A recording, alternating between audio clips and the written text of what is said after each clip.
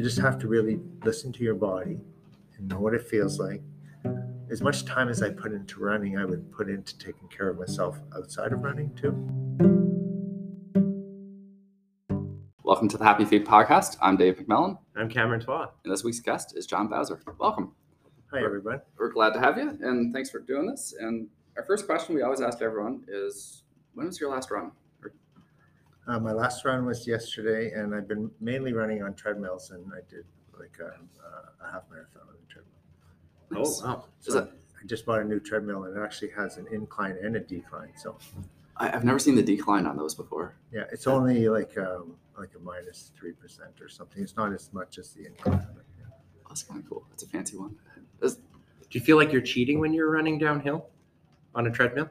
No, it's not much of a downhill, Okay. so not really. I feel like I'm cheating sometimes, but not. I get to the 1%. I go, no, I can't. I got to be 0 at least.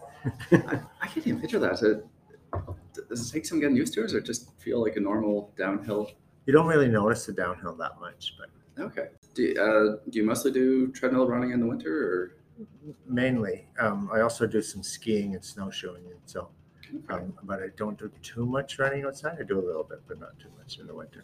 Okay. We're kind of like the best place to start.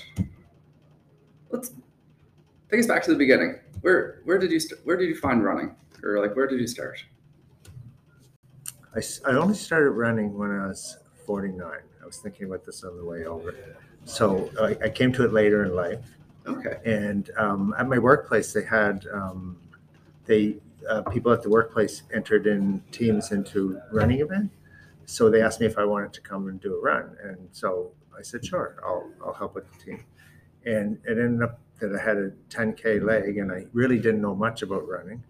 And I just vowed not to walk any, and I made it through the 10K okay, but I vowed to always train after that whenever I did an event. So like up to that point, so you've never really jogged or ran, or? I did sometimes, just for myself. If I was feeling not so healthy and stuff, I'd go through a period of a couple of weeks of running and just until I felt a little bit better. But no, nothing steady and no races. When I was a kid, I did sports and stuff that involved running. But yeah. So what event was that?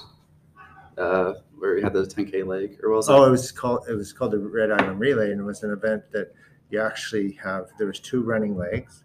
There's 2 biking legs, like a trail bike and a road bike in Prince Edward Island. And then there was actually a canoe or kayak leg. Oh, cool. That's an event I think would probably be fun to have here. Yeah, nice. Because full multi-sport event. Yeah, and it was great because you had a team, and I had a 2-person team, so we had to do later on. That first event, I was on a bigger team. We each just did one piece of it, but yeah, so that was fun. And then later on that year or the next year, I went to I didn't run after that event, and then I went to on a holiday, and I went to California first, and we ate out and did a lot of things, and I wasn't feeling very good, like I was telling you. So we went to Hawaii for the second part of our vacation, and I started running every day when I was in Hawaii. Oh, and nice. So then when we came back to Canada, I just kept running. And then there was a local event that came up, and I was like, yeah, so obviously found something there you liked and just stuck with it. What event was that when you came back? It was it was an 11-kilometer event. Okay. Close to the town that I lived in. So nice. It was good. So they started doing events after that, and I really liked it. It was fun. When you're running in Hawaii, is it along the road, or I'm just picturing nice sandy beaches? It kind of came out to a beach, but we were in the beginning, like, did you find it was more of a struggle than it would be more recently, or like, was it hard when you first starting out, or? It was. I didn't worry about how fast I was doing it. I just wanted to try to do it and try not to walk, and just wanted to keep running. And I often hear a lot of people say how boring running is because you're just running along. But as I started running more, I started to try to learn more about running. And so then it got more interesting, and I bought myself a watch, just a normal stopwatch. Okay. And so then I try to figure out kind of my pace after a while, and I tried to increase my distance and tried to pick some events that I wanted to go in, and just kind of had a goal to do that. The thing that I really liked about it that I found really interesting was I was at an age where I hadn't competed in anything for a long time. Mhm. I played hockey for fun and stuff like that, but I hadn't done any sports or anything that I could actually compete in, but I could in running. You're from PEI, or lived there for a stretch, or I lived there for most of my life. It's been in PEI. I lived in the north for in all three territories, but I went back to PEI just because my parents were getting older and I wanted to be close to them. So yeah, I was there for a brief stretch myself, but I found for such a small area, they had like a really, really big running community. Like for the period I was there, it was around 2010 or so. Every weekend there's you could do a fun run or an event all throughout from like the spring right through the fall. Yeah. They have a really active group of runners there. Almost every weekend in Yeah. good weather. Yeah. They actually have one this weekend. My friend's a race director there, and it's called Freeze Your Gizzard Oh, in PEI. So it's like a half marathon. okay. I've done that a few times. It's fun. Oh, Yeah. nice. There's a few good events there. Charlottetown Marathon. There's Yeah. the Brookvale Ultra. I've done that race too. That's Yeah. that's like a 11, 25, and 50. Yeah. Which I've done the 25, I think a couple of times. okay. And- That's like through the ski hill there. Or? And it was the first time I ever did trail running, and trail running is quite a bit different than road running in the fact that you have to watch where you're going more. And I remember I was in that first race and I'm running along, and I think it was probably my third time of falling on my face that I was just laughing in the woods by myself, and I realized I better get up and keep running. But yeah, it's a lot different. But I enjoyed trail running too. It's fun. It's incredibly different trail running. I really like it, but I am so unaccustomed to it. Always looking down. A bear could be looking at me. I wouldn't see it. I think I miss out a lot on a trail run, but they are pretty fun. I have a couple friends who are really avid trail runners, and they do road running too. But one night, one of my friends contacted me and said, "Hey, we want to go for a run at Brookvale, that place you're talking about." It's a completely different, almost a completely different sport. Yeah. You're constantly engaged, and it's more of a front and back motion. Yeah. With trail running, you get a lot of side action when you're jumping over Yeah. stumps and twigs. And Yeah. there's a lot more muscles there you don't normally engage. It's a completely different beast. In 2017, I did the New York Marathon. Oh wow! And in that race, there was a lot of people, just the way they organized it, there were a lot of people that were, you could run into that were slower than you were. So I had to do a lot of lateral movement, and I was really glad that I had done quite a bit of trail running. So that helped a lot with that movement. Yeah. So how did you get from like how long did that take to build up to the marathon, or at what points were you like I'm going for it? I probably progressed faster than most people. The first year in 2012, when I started running, by that fall, I did a half marathon race. And then I just kept trying to increase my running every week. I tried to go up a few kilometers further until I could get up to a marathon length. There's this lonely, I ran all the way out as far as I wanted to go. I think I was doing like almost a 40-kilometer run. And then when I turned around to come back, it was my first experience to really realize what facing into the wind really meant. Oh, yes. So by the time I got back, I was really tired. Yeah, there's a similar experience on the ice road here. You can be going one way, usually towards Detta, and it's nice, and you're like, oh, it's so amazing out. This is so great, but you don't realize that the wind was on your back. Yeah. And then you turn around, and it's just terrible. It's the worst experience ever. Yeah, that's what that was like. Yeah. When you're training for a marathon, like, did you do a program, or do you have a certain training schedule you kept, or? When I first started, I didn't. I just kept one myself. I talked to a friend of mine, and he told me like that he increased it every week. So I just tried to do that. I only had a stopwatch. I didn't have anything else. So I had to kind of map it out on the computer where certain checkpoints were, so I could tell what my speed was too. Yeah. where I was at and how long it might take. But I just wanted to try to get up to the distance, and I didn't know that much about it. I was trying to learn a little bit about nutrition along the way and bringing stuff with me, what I should do. And I eventually got up to a marathon. Where do you stop? Where's your, like, you got to a marathon. Now you've done more than a marathon. You do ultras too, right? Like, how far do you want to go? It sounds like an odd question, but What I ended up doing was not so much thinking about the ultras then. And I haven't really done much ultra running. So mostly marathon running. I think I've done 26 marathons now. Oh, wow.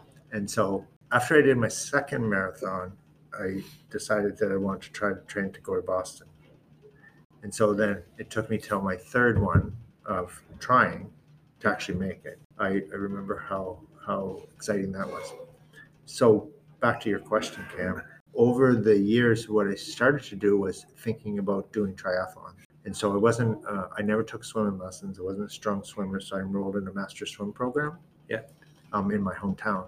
And so, there were a lot of triathletes in there, and a lot of my friends were triathletes. So I started to learn how to swim. I've never actually done a triathlon. Oh, no? And I bought a bike, and I was doing that for a while before I moved here. So yeah.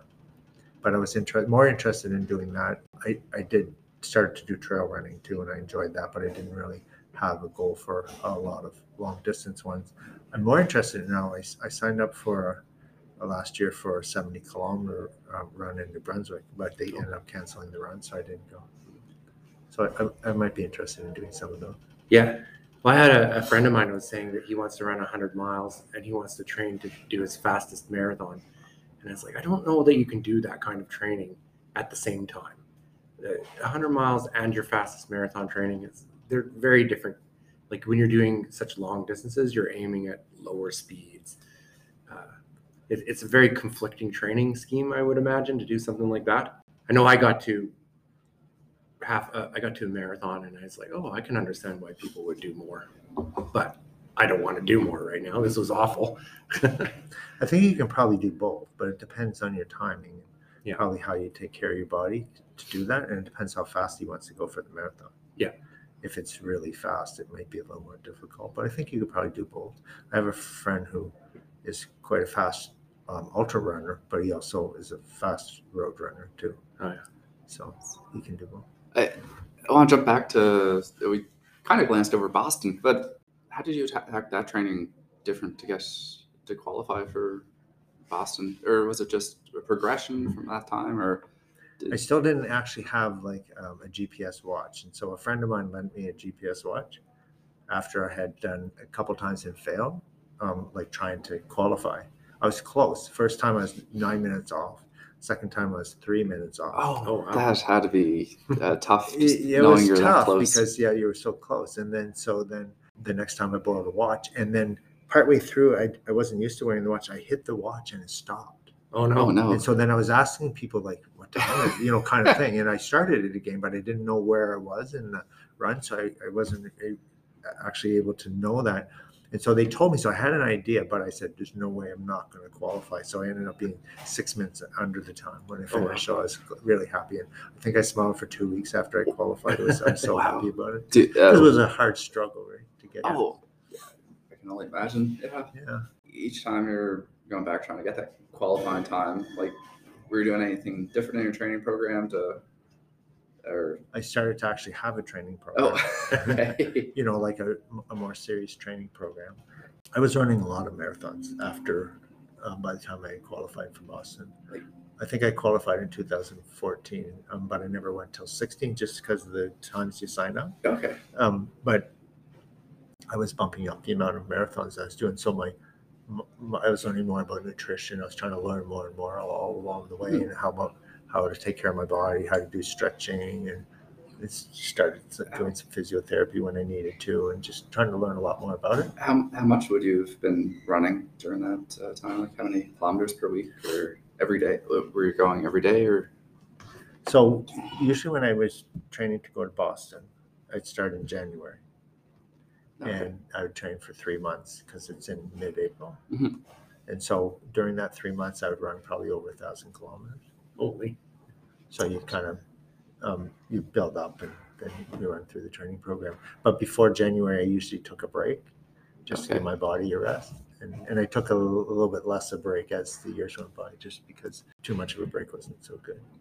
Harder to get back in. We've heard from a few other people that do that similar thing. Like if they're training for whichever event, they're doing that training every year. They'll take February or January off, and instead of running, they'll just stick mainly to skiing or swimming or Yeah. something, just so the body can recharge or replenish or do whatever it needs to do to heal. And It's a really good idea to do it. Depends how late in the season from the year before too that you're doing big events and stuff. Like when I ran New York, it was in November, so it's later in the season. Yeah. And so how was that race? Like, was it anything you expected, or?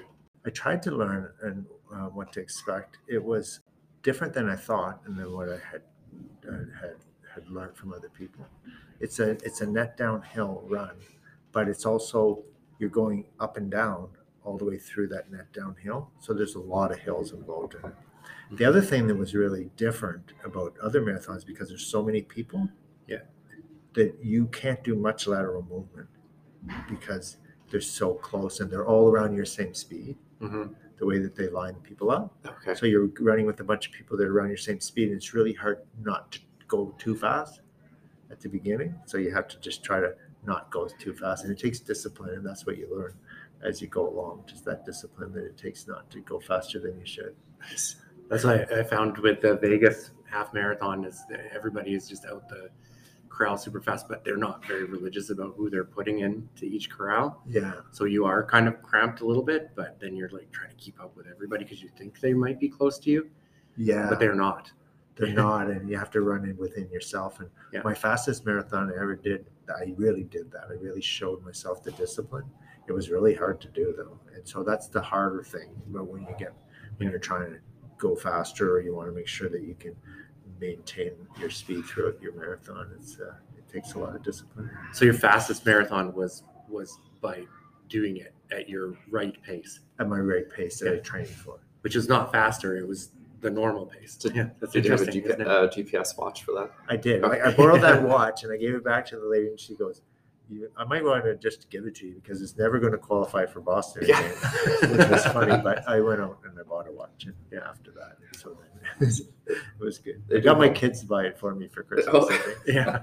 How many? You said 23? 26. Yeah. Nice. Do you have which one's your most memorable, or do you have one that sticks out as your favorite, I guess? I think that the New York Marathon was my favorite. Yeah. It was just it was really exciting. I went there with my daughter, and we spent we had a visit to New York at the same time, and we just enjoyed each other's company. But also, the run was really emotional because you're running with a lot of people, and there's like you're in Manhattan, and there's like big buildings, and it's exciting, and Times Square, and it's just really you have to keep your emotions in check, and then you end up in Central Park, and it's really nice and interesting when you do that too. So that one was probably my favorite. That's something I'm kind of curious about. Like, when you do have that much scenery, you're so focused on the run that you block it out, or do you get a chance to look around and see, wow, If You're I'm in the middle of if I'm Central trying to Park. run fast, I don't see the things. And I remember I was in a race, and a friend of mine who is more of a casual runner, he said, "Oh, did you see that place that was for sale or something?" And I was like, "No, I never saw anything.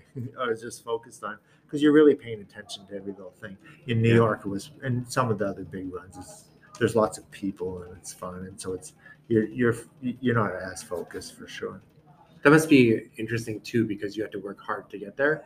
But do you work hard when you're there, or is that like, oh, I'm going to take this in, I'm going to enjoy it? Like, is it your best time, or is it? No, just like, I'm having an experience. Yeah, I really take those big runs as just it's my reward for all the things I did to get there and all the training and everything, and I don't worry about my time in those big runs.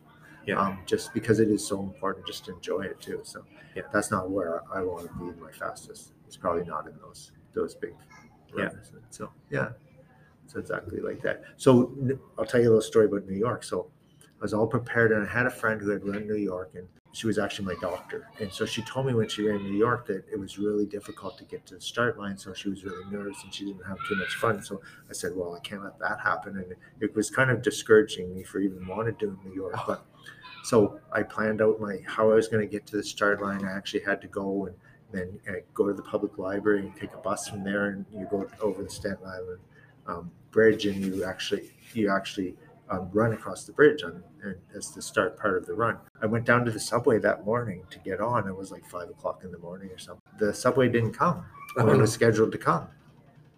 And I didn't bring anything because when you're doing the run, like you only have what you have on you. I only brought like the food I needed and stuff. I didn't even bring a wallet. So I didn't have any money or anything. I just had a card for the subway. And anyways, there were a couple other guys there that were doing the same thing as I was doing. I think there was a guy from Tokyo, and there was a guy from Germany, and there was a local guy and myself, and we were there. I said, "Oh my God, what am I going to do now?" And so the guy said, "Let's grab a cab and go." And I said, "Well, I didn't bring any money." He said, "Oh, don't worry about it. I'll pay for you." So the four of us from all these different places, we got in the cab and we went there together, and then we caught our bus and we made it to the start line. So that experience being with those people and we were all kind of enjoying it together was fun too. That's really cool. Yeah, that was neat. That's a great thing about those races. You get to, you might be running with someone for like 2 or 3 minutes and, hey, how are you? Where are you from? You get to meet people you never get a chance to meet otherwise. Yeah.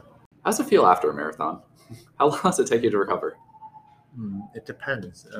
It depends on the conditions of the marathon usually. After that New York one, would you take a week off before you start running again, or a day, or were you running the next day?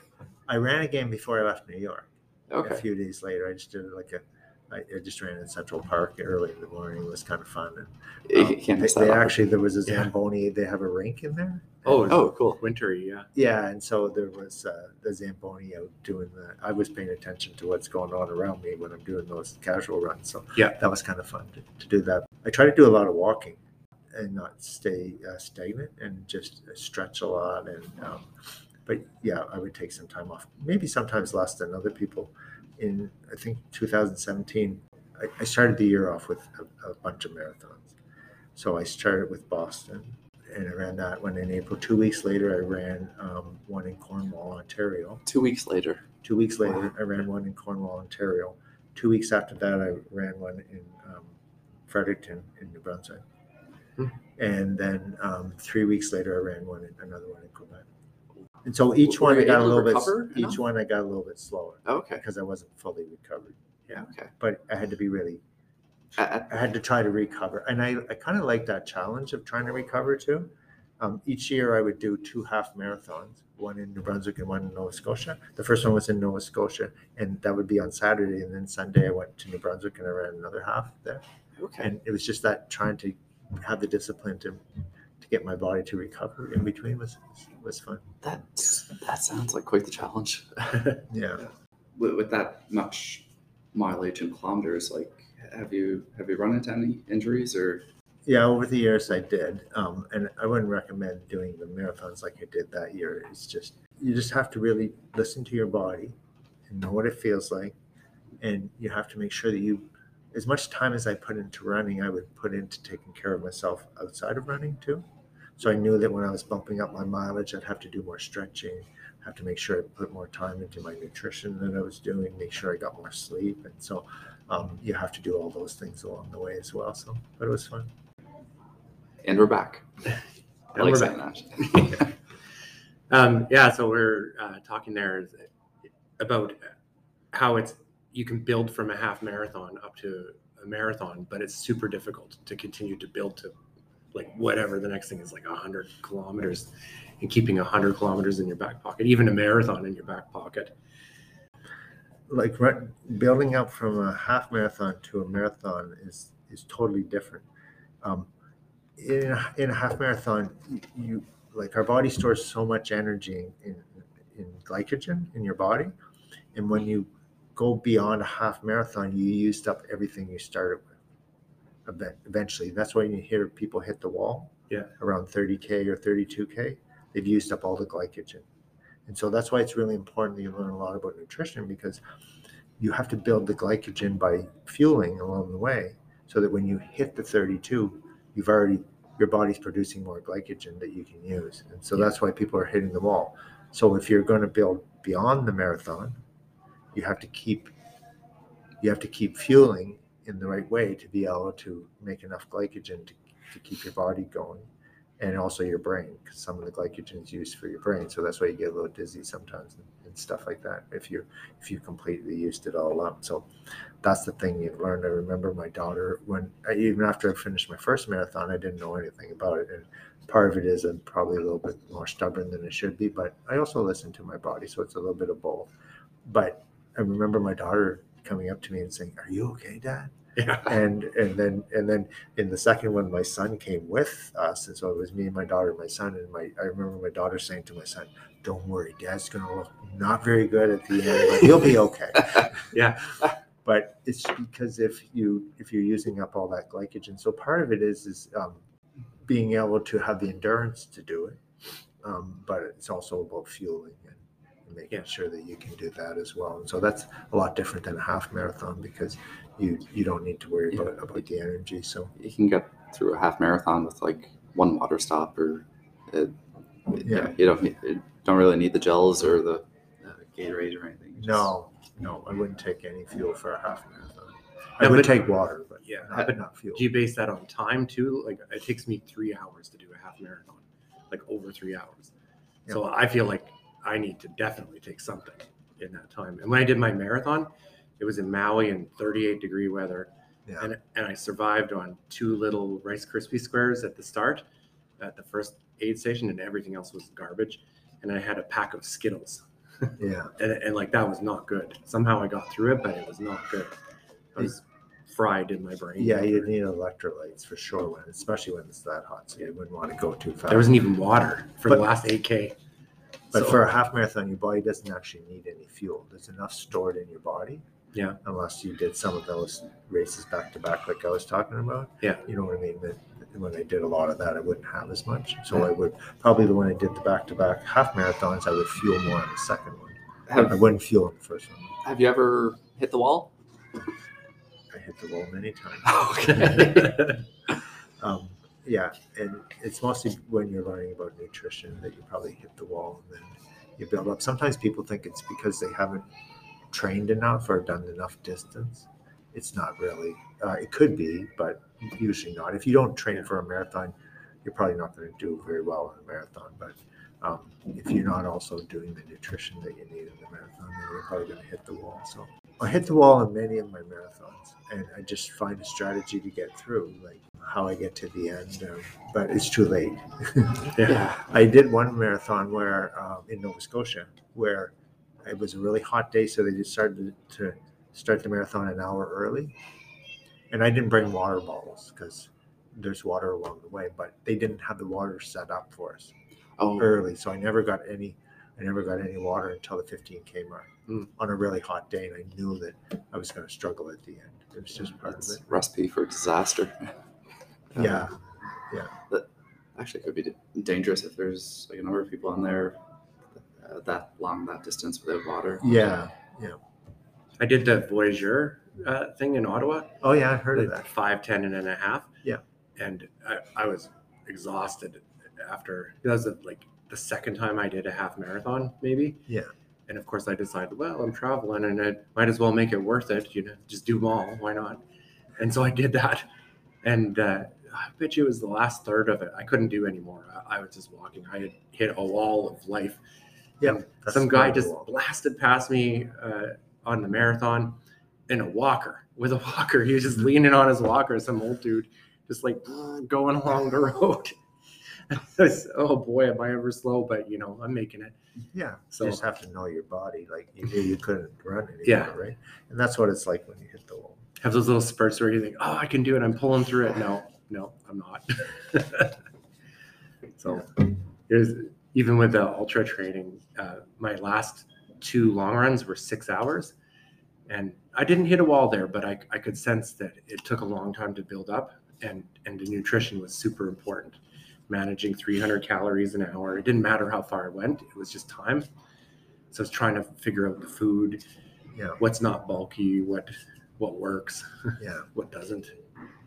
I had a friend who did his first 100-miler in 2019, and he asked me to come down and support him. And he did it in where did he do it? He did it in Nova Scotia, and it was quite a hilly place, and we kind of knew the area. And so I had come down to visit him before then. We did some planning, and so we planned out his nutrition, and I bought some little containers, and he carried some with him, and then I could only see him at certain points. You weren't allowed to support him the whole way. You could only see him at certain points. I remember around the 80K mark, he came in and he was near the front of the pack, but he was wobbling. Oh yeah. And I had bought some pizza for him. And so he said, have some pizza. And then he had a pacer going to start in the race with him around then. He wanted to get up and go, and I was like, no, you need to sit longer, but he said, everyone's leaving. I said, it doesn't matter. You need to sit there longer, because he needed to take in more fuel, and he needed to make sure he could keep himself going. And then, so I also told the pacer, I said, my friend was a really competitive guy, and he wanted to try to win the race. And I know quite a bit about him and what he's like. So I told the pacer, I said, just stay one step ahead of him, and he'll always try to keep up with you. But don't go too fast. Just pace it out, but keep one step ahead of him. And he did. Yeah. And it was good. And so then I had to support the pacer and him at the same time near the end. But he almost hit the wall then, but he got some nutrition in him. Yeah. And then he got back on track. And then after that, he was okay for the rest of the race, and he ended up winning. Just when I was doing the ultra training, there's a guy here in town, and he was trying to do a test run to see how fast he can run a half marathon. Yeah. And he did hour and 16 minutes. It was incredible. He was so fast. Yeah. And he drank maybe 300 milliliters of water in that time, and maybe 3/4 of one of those endurance tap little maple syrup things. Yeah. Wasn't much. And then he was a zombie at the end. We had to pick him up with the truck. He's laying in the truck, recovering. He was spent, completely gone. And then he said, oh, I'll come and help you out on your training run tomorrow, my 6 hours. And I said, oh yeah, that'd be great. Come cheer me on, I guess, whatever, around the track. And he came out. He did do quite a bit of running with me that day. Yeah. It was a good recovery run. But I showed up with a co-op bag full of food, just so many containers of mashed potatoes, bacon, this and that. And he's like, what is all that food?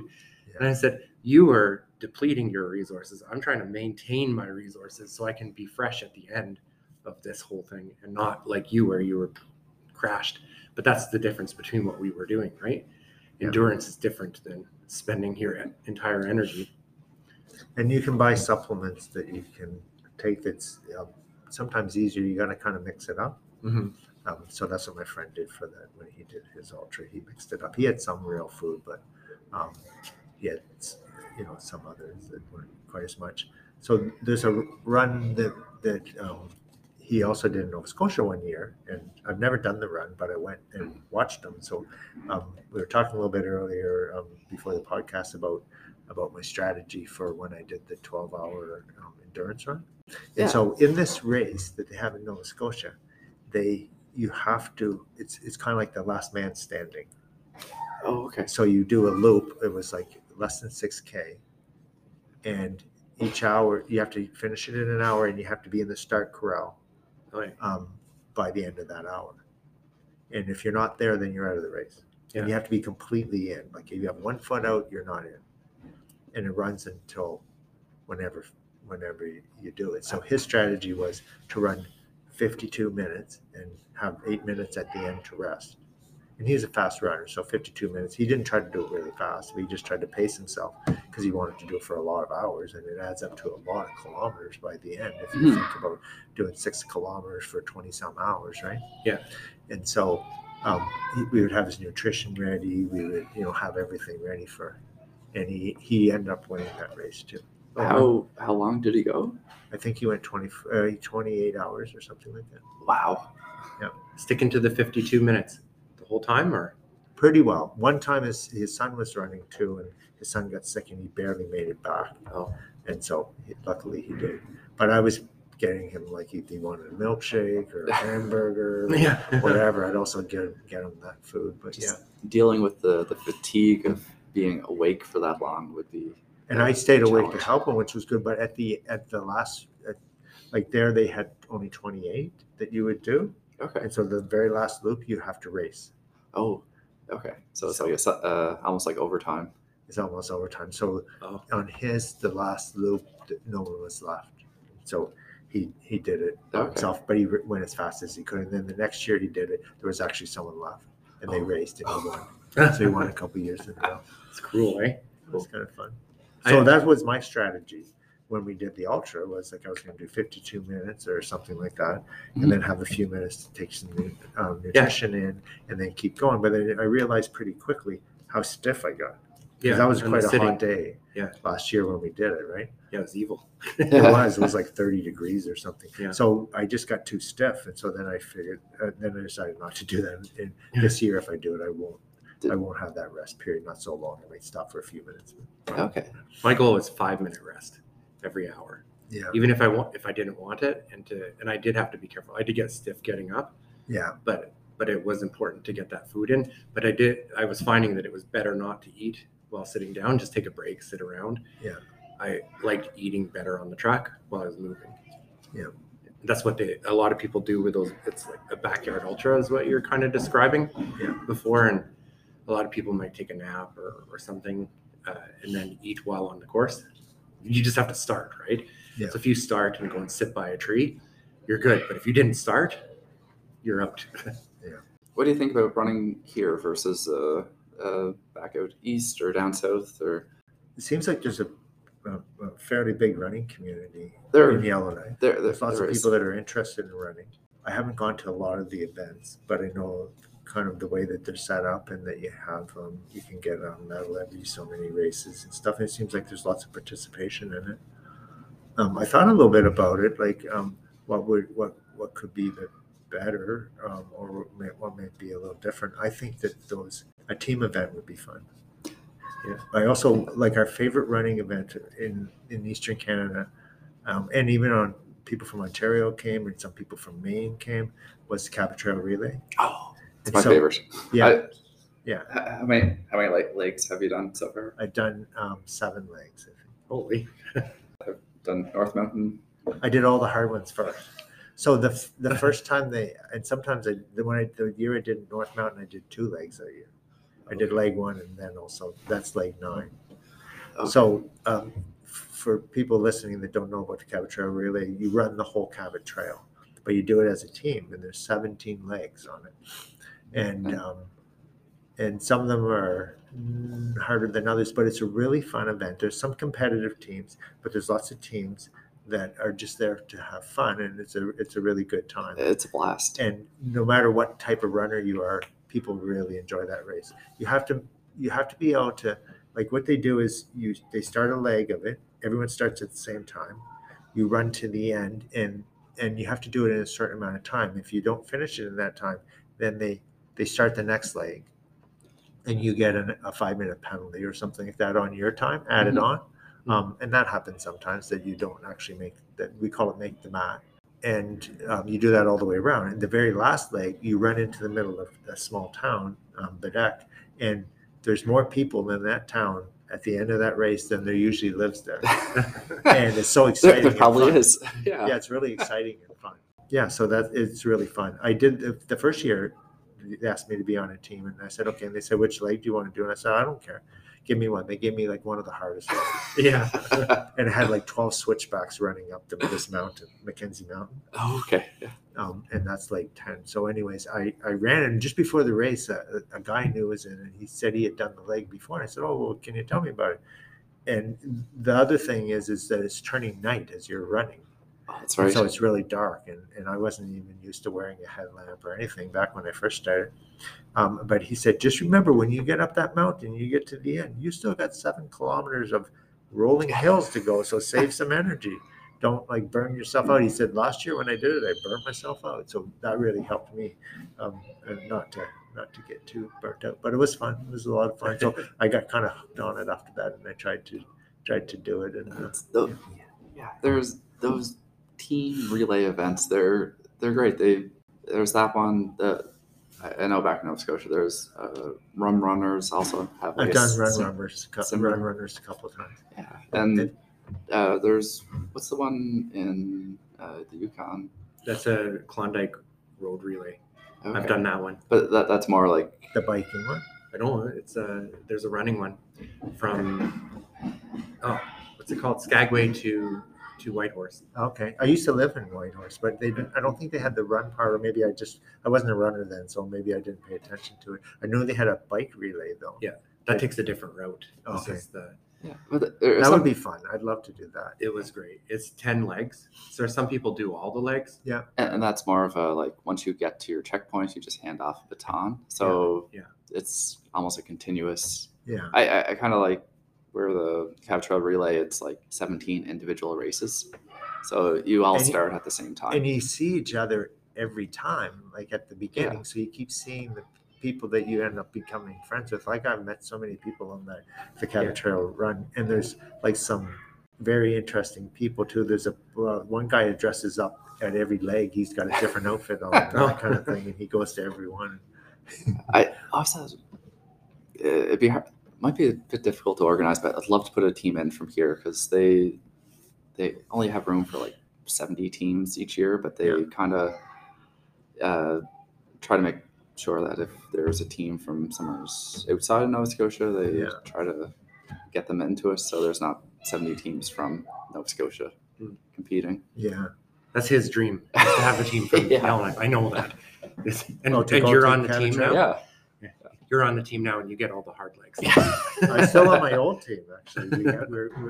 We got accepted in for this coming year. If they run it, then we can go. Oh, cool. But yeah, my goal was to do all 17 legs. Oh, there's 17.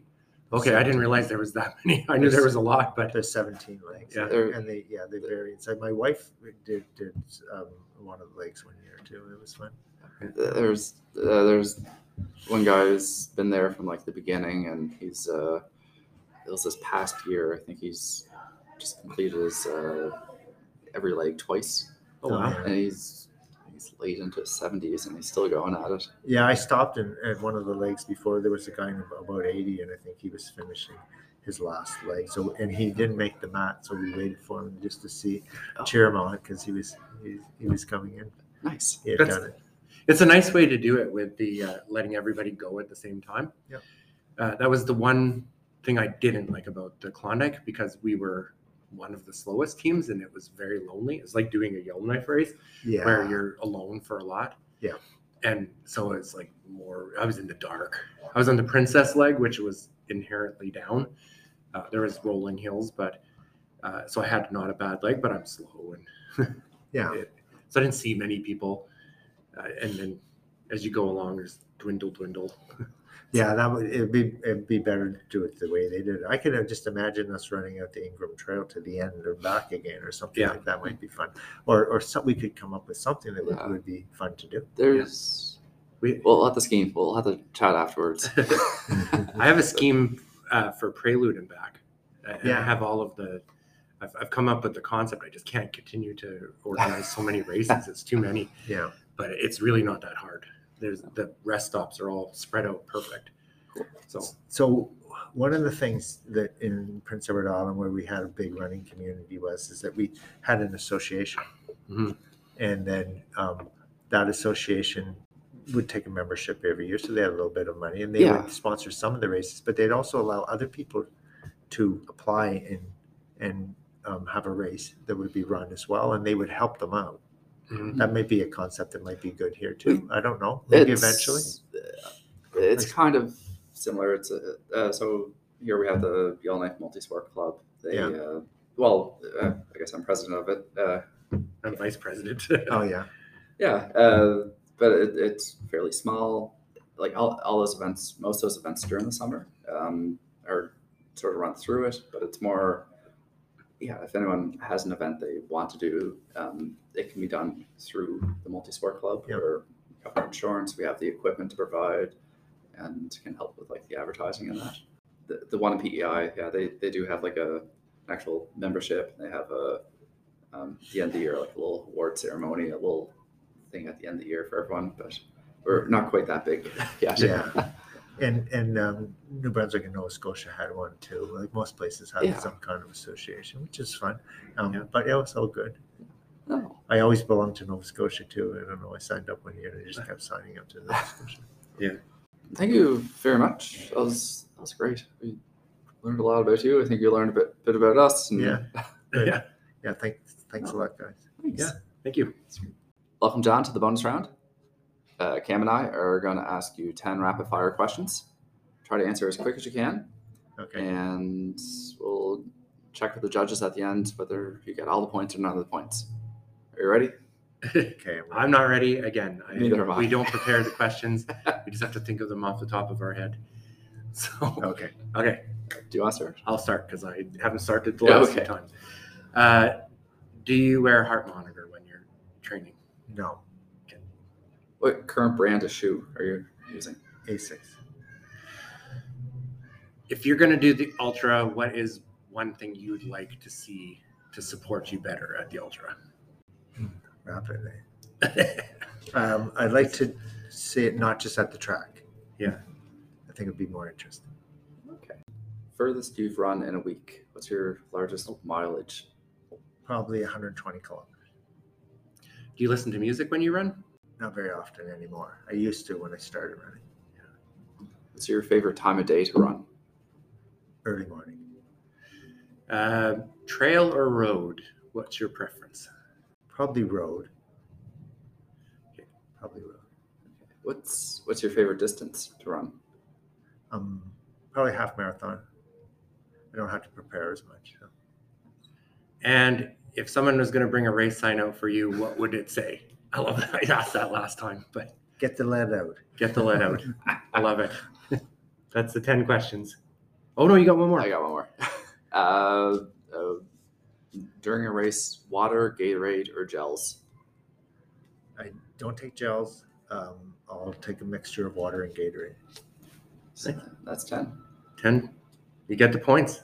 You do with them whatever you want. Cash them in for a discount on your race registration. For a free bag of ice at the ultra. Yeah. Well, thank you very much. That was great having you. And yeah, that was a lot of fun. Thanks.